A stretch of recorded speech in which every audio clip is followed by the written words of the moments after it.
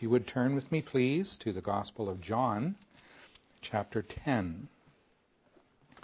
John, chapter 10. Last month, we began studying this chapter with a message title of Caring for the Sheep. And so we continue with that this week. Jesus here makes two I am statements. John records a number of them in his gospel. He says, I am the door of the sheep. And he also says in verse 11, I am the good shepherd. So verse 7, I am the door of the sheep. Verse 11, I am the good shepherd. And so what Jesus is doing in the opening part of this chapter especially is he is using these figures of speech, a parable of a shepherd and his sheep. And we noted last time that there are a number of other characters that are mentioned in the parables. Thieves and robbers, and a doorkeeper, and a stranger, wolves, and hirelings, hired hands, and so on. And as I've thought on these things, it seems to me that the Lord's purpose in this parable, or these parables, these different illustrations, is not so much to tell us something about the other characters. They are there, and their chief purpose, I believe, in being there in the parables is to point us by way of contrast to the Lord Jesus. Jesus himself is the only one who is identified in as far as the characters of the illustrations. He is the only one that is identified. And so as we think of the thieves and robbers, for example, it's not so much that we need to wonder who are the thieves and robbers as we are to consider what we're told about them and realize how different Jesus is. Okay, so in other words, we learn something about Jesus even as the contrast of these other characters, though they are not identified, and though they really need not be identified. The benefit of having them in the illustration is it enhances our understanding of who he is, right? Because he's not the way they are, right? So keep that in mind as we step our way through these. We noted last time that in verses 1 through 5, Jesus gives this general parable, and doesn't really identify any of the characters in that parable. And at the end of that, in verse 6, we're told that the people to whom he was speaking didn't understand the things that he was saying. And so he says to them again, continuing the illustration of shepherd and sheep and so on, but fleshing it out a little bit and including the identification of himself. Right? And so there are two following parables, the door of the sheep illustration, and then starting at verse 11, the good shepherd illustration. And Jesus identifies himself in both of those figures of speech. Verse 7, I am the door. And in connection with that, he identified the benefits to those who enter by him. Those benefits, verse 9, salvation, he shall be saved.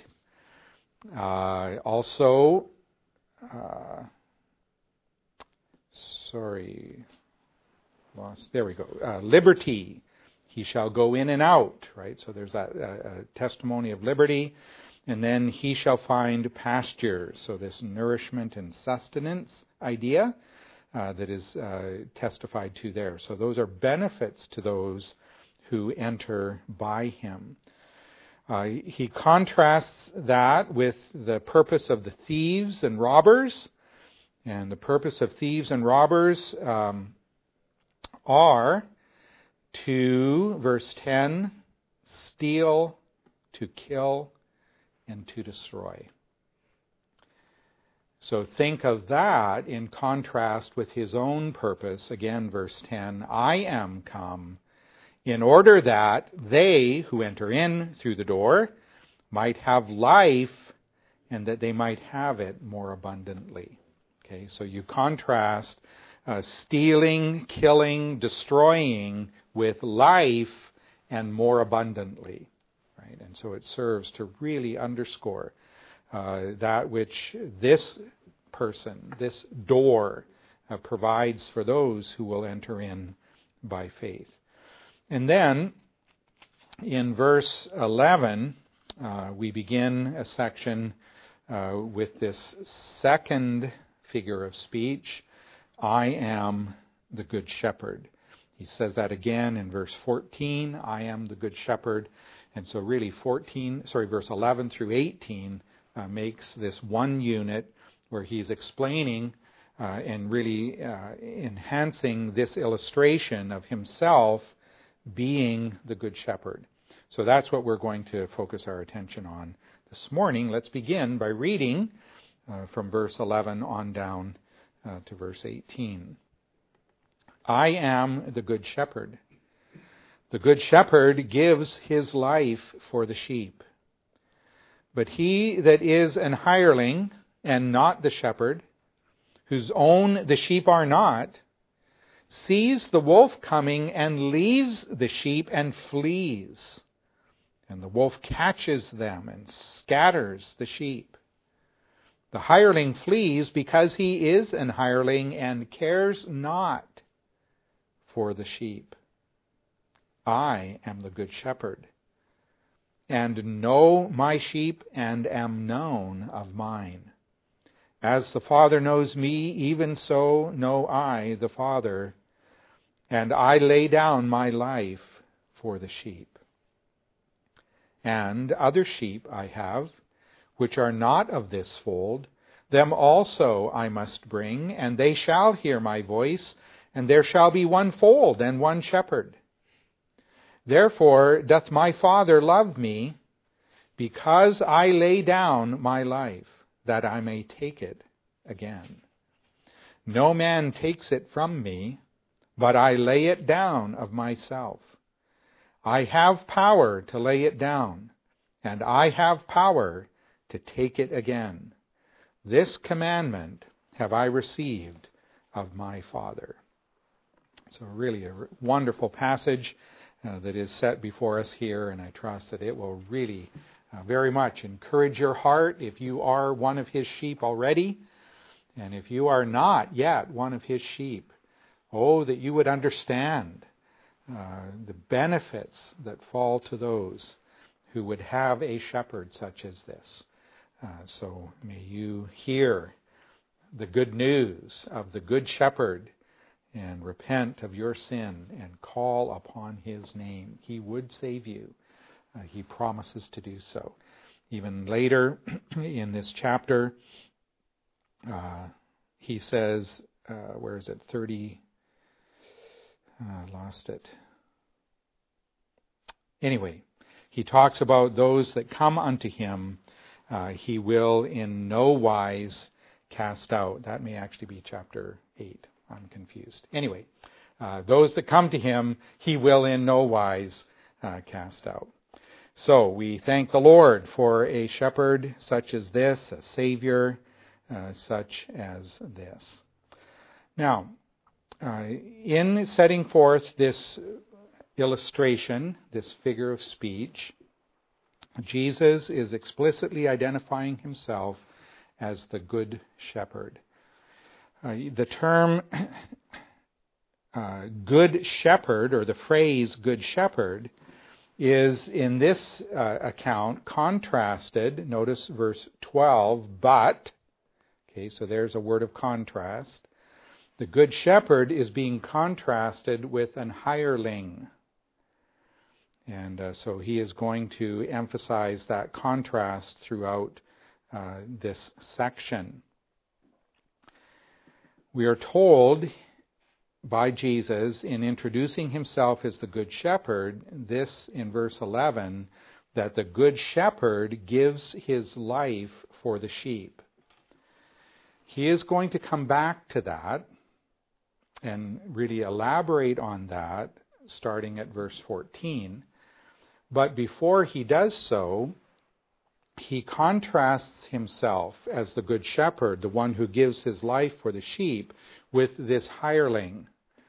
And in telling us the description of the hireling, what we find is, rather than giving his life, the hireling seeks to protect his life. The hireling here is first of all described as not the shepherd, verse 12. We're also reminded that the sheep are not his. I mean, since he's not the shepherd, he doesn't own the sheep. The sheep are not his. They do not belong to him. And not only that, but although he sees the wolf coming and obviously perceives the danger, how do we know that he perceives the danger? Well, he flees, right? So he obviously perceives the danger in the wolf coming, but what he does instead is he leaves the sheep and flees. So he seeks to protect himself. He's seeking to protect his own life. And so again, that serves by way of contrast to the Good Shepherd who lays down his life for the sheep. Here you have this hireling when the danger is present, rather than stepping forward to be in a position to save and to protect the sheep, he's fleeing. He's going away from the trouble, leaving the sheep to the wolf. And of course, the wolf is described here as catching them and scattering them. And the idea is, of course, not graphically put, but you can imagine, right, what the wolf would do to the sheep.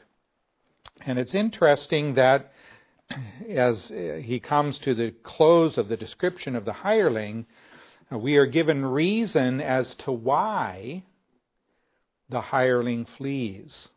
Verse 13, the hireling flees because he is an hireling, not a shepherd, not an owner of the sheep, and he doesn't care for the sheep.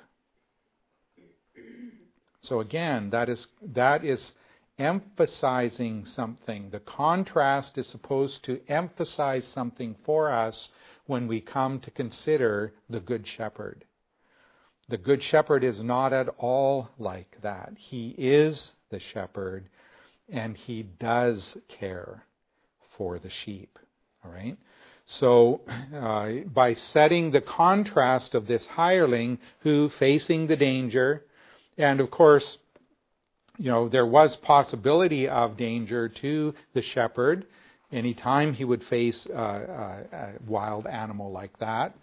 We do have the Bible record of David testifying that as he tended his father's sheep, that he actually faced a lion, he faced a bear, and he stepped forward and defended the sheep, and God was gracious to him and protected him. But I'm sure there were shepherds who weren't so skillful or weren't so fortunate or whatever, and themselves were damaged in protecting the sheep. And so this hireling is pictured as one who does not protect the sheep, and the reason he does not is that he does not care. Right? He cares not for the sheep. And so Jesus then comes back to the testimony about himself. And now we are going to get a further elaboration on that. So all of that is against the contrast presented by this hireling whose interest is self. Right? Whose interest is self-preservation. Whose interest is personal well-being and protection. Right? There is no interest outside of himself for these sheep. He does not care. So against that backdrop, we have Jesus now stepping forward with this further elaboration about his own testimony. Verse 14, he says again, I am the good shepherd. And that word shepherd has built into it a relationship with something outside of himself. I could say, personally, Paul Johnson, could say, I am a good shepherd. But I don't have any sheep, right? So that really isn't a true statement. So for Jesus to truly say, I am the good shepherd, implies that he has sheep, and implies that he has a relationship with those sheep, and that's in fact what he then states. I know my sheep. And if you're using a King James Version that italicizes words that the translators have supplied, you will notice that the word sheep is in italics. So literally the statement is, I am the good shepherd and know mine. I know mine. Now obviously in context he's talking about his sheep, but it's that idea, it is really emphasizing that they are his. I know mine, he says. And but it's also reciprocated, and am known of mine. So he knows those that are his, and those that are his know him. And so by this statement, he's testifying that this is a reciprocal, goes both directions, personal relationship with each party having personal knowledge of the other. And again, the Bible everywhere testifies to that. Biblical Christianity is not a religion, primarily. It's a relationship. And it has been from day one, day 6 actually, when human beings were made. Right? Even in the book of Genesis, you have the testimony before sin marred the relationship. You have God walking with the man and the woman in the garden, fellowshipping, communing, talking, sharing life with them in the garden. And sin, of course, enters and separated between man and God. And that separation would have been eternal. Had God not intervened to bridge the gap, right? To provide a means for reconciliation. And that's what Jesus' testimony here has everything to do with, right? He is the good shepherd, and he knows his, and his know him. There is this relationship, and everything that good shepherd is doing and has done is to promote that relationship with his sheep, right? To make it possible in the first place, and then to see it enriched as time passes. So there is this personal relationship. And lest we should think that this is a small thing, he uses an even as to put alongside of the relationship that he has with his sheep.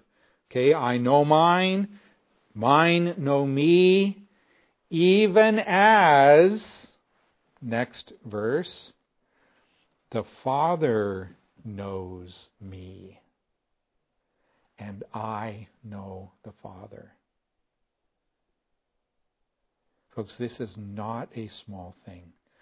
Think of the relationship between the members of the Godhead.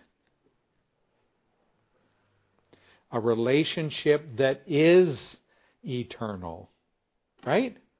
Save for that very dark hour when on the cross the Son was forsaken of the Father. And again, that hour because of what the Son was doing for the sheep.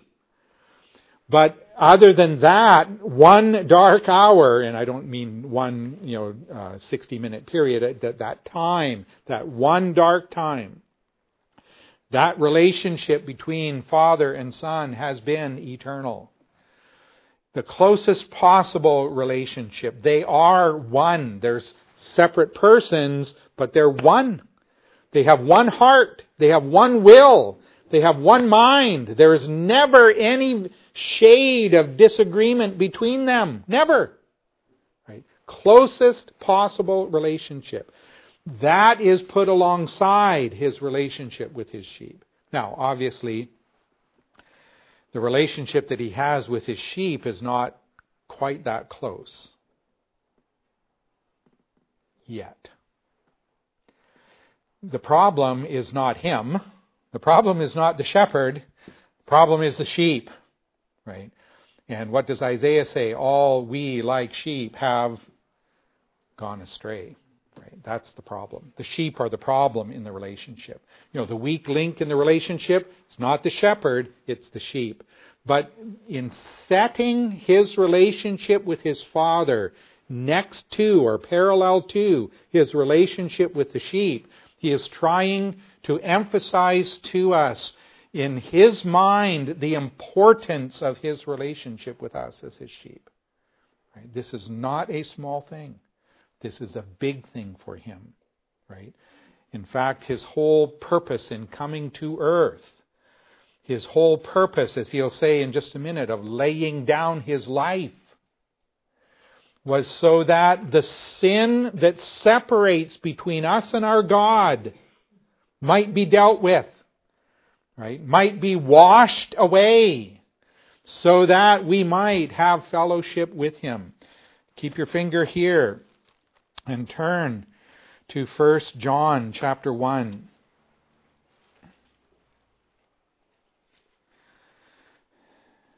And I would speak to his sheep this morning, and I would urge you to think upon the relationship that you are privileged to have with the one who is life eternal, with God himself. Think on the relationship that you are privileged to have. Put all of this life and its joys and sorrows, right? Its blessings and difficulties, put all of it in perspective of the privilege that you have to have fellowship with this God. That which was from the beginning, which we have heard, which we have seen with our eyes and have looked upon, and our hands have handled of the word of life, testifies an eyewitness to his human life. For that life was manifested, and we have seen it, and bear witness, and show unto you that eternal life which was with the Father. And it's so interesting that even here you have implied that relationship with the Father. He was with the Father, and he was manifested unto us. That which we have seen and heard declare we unto you. Why? That you also may have fellowship with us. And truly our fellowship is with the Father and with his Son, Jesus Christ. And these things write we unto you, that your joy may be full. This then is the message which we have heard of him, and declare unto you, that God is light, and in him is no darkness at all. If we say that we have fellowship with him and walk in darkness, we lie and do not the truth. But if we walk in the light, as he is in the light, we have fellowship one with another, and the blood of Jesus Christ, his Son, cleanses us from all sin. Right? And so it is the intention of the Good Shepherd to provide for this kind of knowing between himself and his sheep and himself, right? Even similar to, never will be exactly, but similar to the relationship between himself and his Father, right? And so here, the Good Shepherd has a personal relationship with his sheep. That's the first point that he testifies to in this section. Jesus has a personal relationship with his sheep. By setting these relationships in parallel, that is, his relationship with his sheep and his relationship with his Father, by setting these relationships in parallel, Jesus is testifying to a close, loving, caring, personal relationship with his own. How close, you might ask? How loving, you might ask? How caring, you might ask? Well, notice verse 15, as the Father knows me, even so know I the Father, setting that relationship parallel to that with his sheep, verse 14. And, verse 15, I lay down my life for the sheep. How much does he care? How much does he love? Greater love hath no man than this, than that a man lay down his life for his friends. So, verse 11, he introduced the idea that the Good Shepherd gives his life for the sheep. Verse 15, he restates it, I lay down my life for the sheep. Jesus will lay down his life, and again, think the contrast to the hireling. The hireling leaves the sheep and flees. No laying down of his life. The Good Shepherd lays down his life, and again, notice both times in verse 11 and in verse 15, this laying down of his life is for the sheep. In other words, it is for the benefit of the sheep. It's as he said in verse 10, in stating his purpose there, I am come that they might have life. But if he doesn't lay down his life, they won't have life. They will only have death. Why? Because, like sheep, they've gone astray. They've turned everyone to his own way. Right? They've sinned. They've broken God's commands again and again and again. They are deserving of death. They have earned it. They have well earned it. Let me say it that way. They have well earned it. There's no question but that they've earned it. And so if he will not lay down his in their place, if he will not lay down his life in their place, the wolves got them, my friends. There is no hope. There's no other shepherd. There's no one else to provide. The hirelings all run. Right? The hirelings don't care for the sheep. Nobody cares for the sheep but the shepherd. And so, Jesus' laying down of his life is what makes life possible for the sheep. This passage, of course, does not go into all of the theological explanation of that. It's using the illustration of the shepherd. So think wolf. hears wolf coming. If the shepherd doesn't go out and face the wolf, if the shepherd doesn't go out at risk of his own life, just to use the illustration, right? If the shepherd doesn't face the wolf's got the sheep. Right? This is what is needed. If the sheep are going to live, the shepherd has to face the wolf. If the sheep are going to have life, the shepherd is going to have to stand between them and death. And that is, of course, what he does. Now, he is going to elaborate on that yet further, but before he does, he's got another thing to tell us, and that is a very rich blessing to all of us in this room. So, I am the good shepherd. Again, verse 14, he has a personal relationship with his sheep, and he lays down his life as a testimony to the quantum of his care, the measure of his care. But, verse 16, he says, other sheep I have.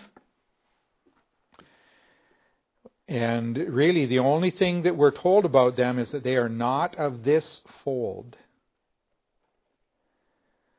And so what we understand is because in other places he gave instruction in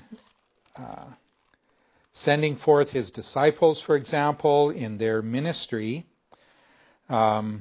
He told them, for example, Matthew chapter 10, verse 5, these 12 Jesus sent forth and commanded them, saying, go not into the way of the Gentiles, and into any city of the Samaritans enter ye not, but go rather to the lost sheep of the house of Israel.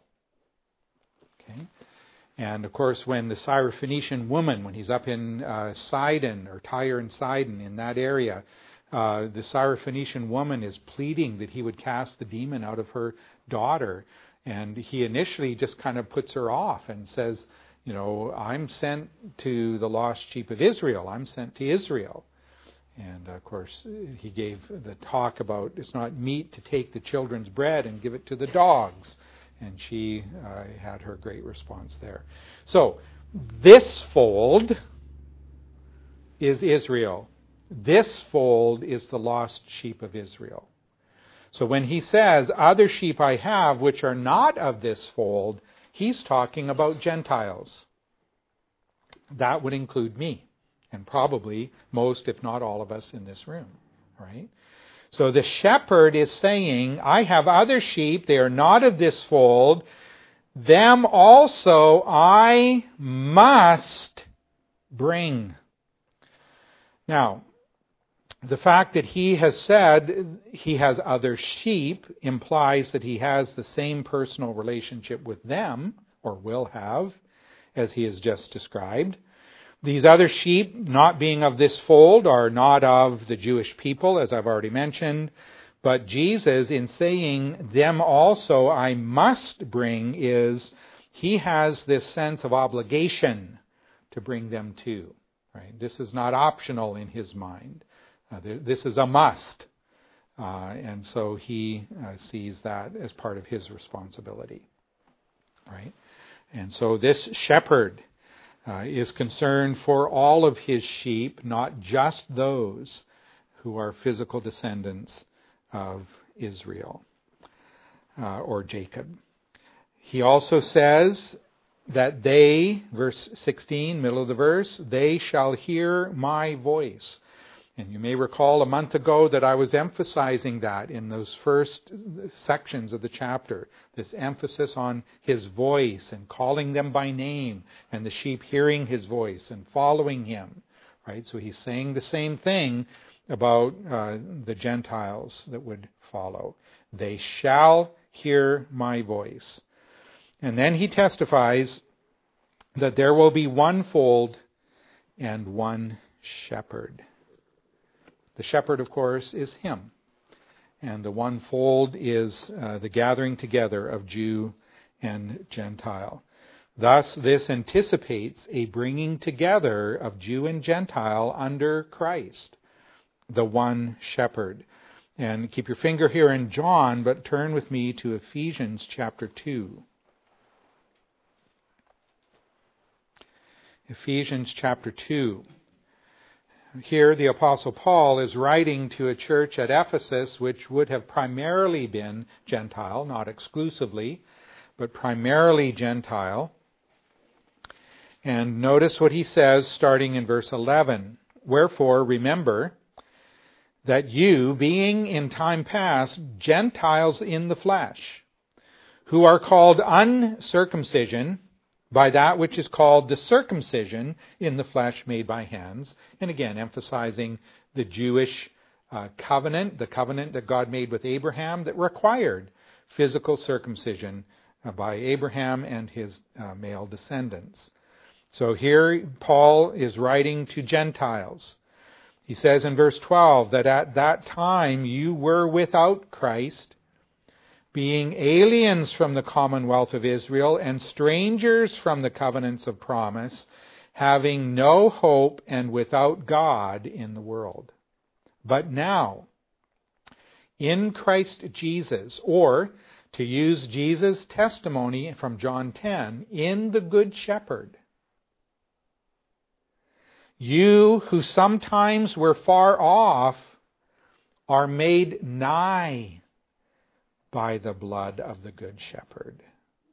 Right? The Good Shepherd lays down his life for the sheep, for all of the sheep, Jew and Gentile.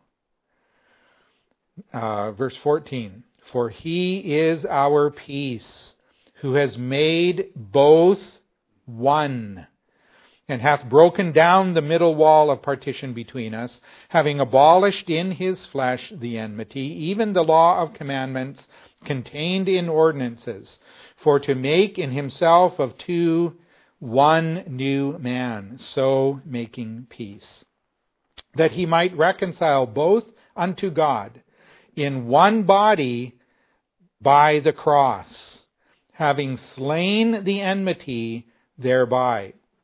Right, so it's very significant that here it is the cross that is the thing that provides for the reconciliation.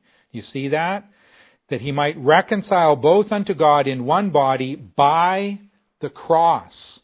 Right? So when the Good Shepherd is talking about the laying down of his life for the sheep, that is absolutely necessary. That is the means by which they become sheep, by which the other sheep are added to the one fold. It's the cross that does that. It's the blood of the cross, the death of the shepherd that makes that possible.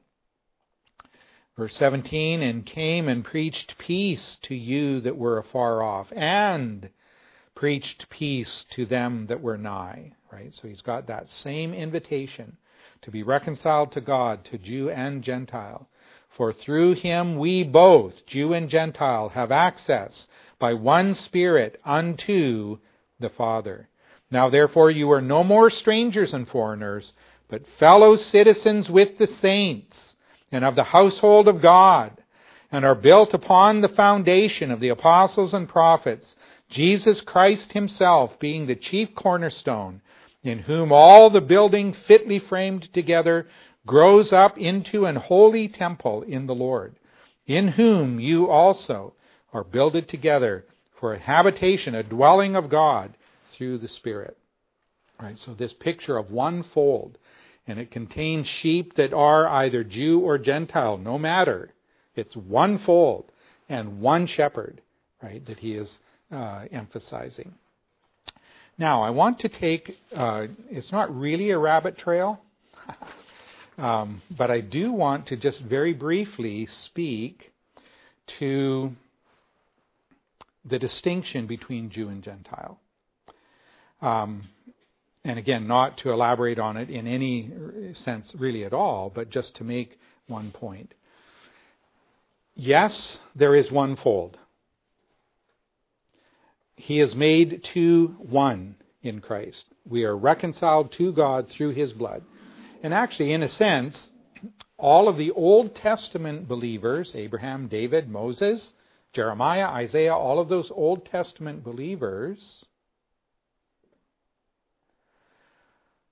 it's the blood of the cross that was the provision for their sin too. Right? They were believing the promises of God, but in anticipation of, looking forward to that ultimate sacrifice. They are participating, since the law of Moses, in these animal sacrifices every year, reminder of the Day of Atonement and so on. Conscious that, this really isn't dealing with our sin once and for all, but pointing forward to the sacrifice of Christ. And so there are these aspects in which there is no distinction. But it's not to say that in our understanding of all of Scripture that the distinction is utterly obliterated. In other words, there are some promises that God has made to Israel as a nation that still stand as promises to Israel as a nation, distinct from the Gentiles. Okay? It's not to in any way minimize the work of the shepherd, right? Or the gathering together in one in Him, right? Without the shedding of His blood, nobody would be saved. Old Testament, New Testament, Jew, Gentile, nobody would be saved, right? And so, yes, that one shepherd has provided for all mankind, Jew and Gentile. And so in one sense, there is no distinction in our justification. Turn with me to Galatians 3.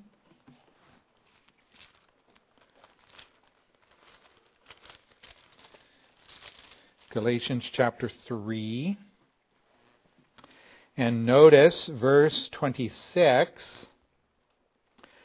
For you are all the children of God by faith in Christ Jesus. For as many of you as have been baptized into Christ have put on Christ. There is neither Jew nor Greek. There is neither bond nor free. There is neither male nor female. For you are all one in Christ Jesus. And if you be Christ's, then are you Abraham's seed and heirs according to the promise. All right, so some people might see, verse 28, there's neither Jew nor Greek. Right? The distinction is utterly taken away between Jew and Greek. And I would say true insofar as the point of the passage is concerned, which is justification. Look back at verse 8. And the Scripture, foreseeing that God would justify the heathen, Gentiles, through faith, preached before the good news unto Abraham, saying, In you shall all nations be blessed. So then, they which be of faith are blessed with faithful Abraham.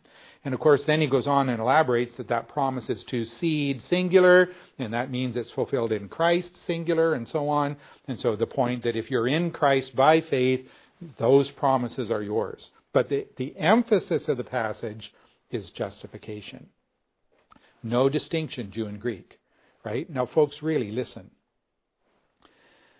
Verse 28 is not saying that the distinction between Jew and Gentile is utterly obliterated. If it were, then it's also saying that the distinction between male and female is utterly obliterated. Right?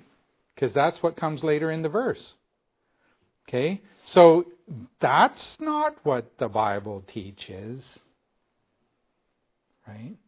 The Bible continues to teach, okay, if you're a man, if you're a husband, here are your responsibilities. If you're a wife, here are your responsibilities. There's still a distinction, right? But when it comes to justification, a man is justified exactly the same way a woman is justified. No distinction.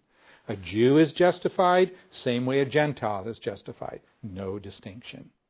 Okay, so when Jesus says there's going to be one fold, from the standpoint of justification, yes. Okay, from the standpoint of all of God's promises, we need to leave them stand as they are. Some are made to Gentiles. Some are made to Jews, right? And we need to let that stand. One other passage that is often turned to, Colossians chapter 3. Let's note that. Colossians 3. And here you have, notice verse 11, where there is neither Greek nor Jew, circumcision nor uncircumcision, barbarian, Scythian, bond nor free, but Christ is all and in all. Right? So again, you got that no Greek, no Jew, no circumcision, no uncircumcision. But what is this talking about? Well, I'll go back to verse 9. Lie not one to another, seeing that you have put off the old man with his deeds, and have put on the new man, which is renewed in knowledge after the image of him that created him, where there is neither Greek nor Jew, circumcision nor uncircumcision, barbarian, Scythian, bond nor free, but Christ is all and in all. Put on, therefore, as the elect of God, or to use the language from John 10, as the sheep. Put on, as the elect of God, holy and beloved, bowels of mercies, kindness, humbleness of mind, meekness, long-suffering. What's the passage talking about? Sanctification. Right? That's what it's talking about. Putting off the old man, putting on the new man. Conforming ourselves to the image of Christ. Right? So when it comes to sanctification, just as it was with justification, no difference, Jew or Greek. No difference, Jew or Gentile. We are one fold. We have one shepherd, right? And his work in us is to be the same. But that is not to say that any distinction through the whole of the Bible between Jew and Gentile is to be removed in our thinking. That is not what those passages are teaching. Okay? So that was just a little aside because it puts some boundaries for our thinking when Jesus here in John 10 says that there shall be one fold and one shepherd. All right? So I did want to emphasize that. So let's come back then to John chapter 10.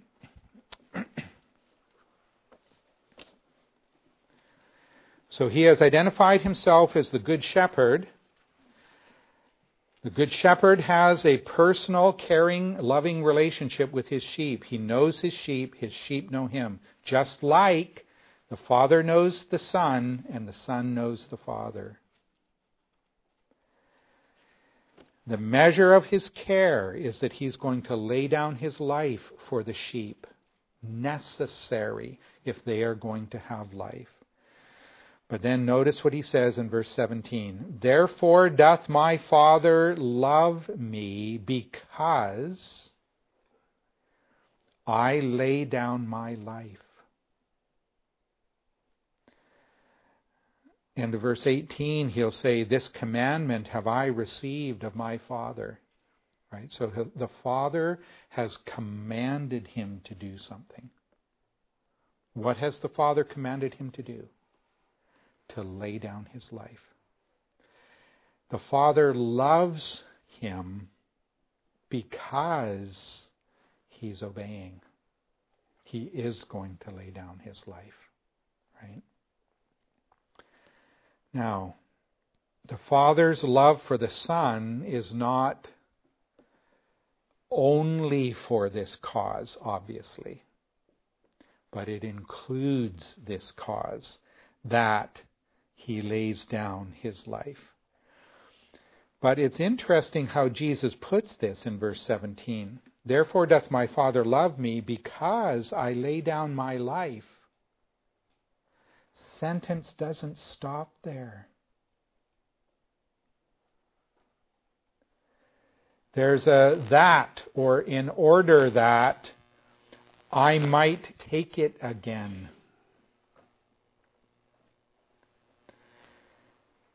Jesus' laying down of his life is not the end. It is not the final objective. It is a means to the end. He lays down his life in order that he might take it again. Folks, listen. The Father's objective in issuing this command to his Son, the Father's objective was not to destroy his Son by his death.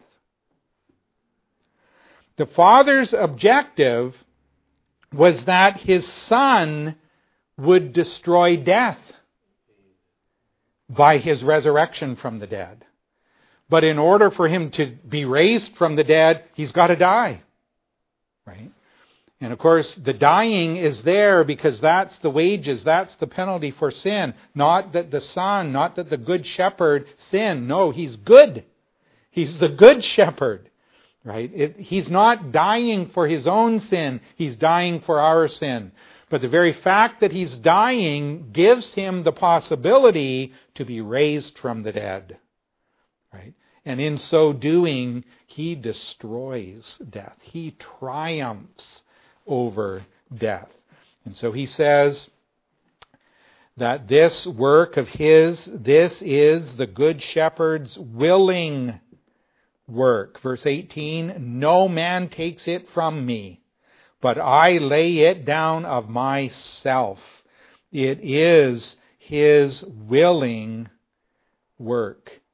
He lays it down of his own initiative. He says, I have power. That's the Greek word exousia. It has the idea of authority. I have authority to lay it down. I have authority to take it up again. Right? This is his willing work. But even as verse 18 closes, this commandment have I received of my Father. This is also the Good Shepherd's obedient work. He had received commandment to do the same from his Father. Why?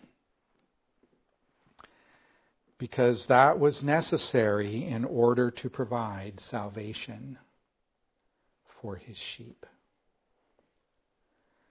Hebrews chapter 5 verse 8, though he were a son, yet learned he obedience by the things which he suffered, and being made perfect, he became the author of eternal salvation unto all them that obey him. Folks, that is, the Son's, the Shepherd's obedient work to lay down his life and take it up again was the means of providing eternal salvation for us. Without it, there would be no salvation. Without it, there would only be death. And so the Son, the Good Shepherd, cares for his sheep. Right? He didn't do that for himself, except to have the privilege of gathering to himself many brethren, many sheep. Right? He's doing it for us. Right? He's doing it because he cares. He's doing it because he loves us. And so the Godhead involved, the Father commanding, the Son willing and obedient to that command, doing the work that provides for our salvation. And as we come to this table, that work is what we're remembering.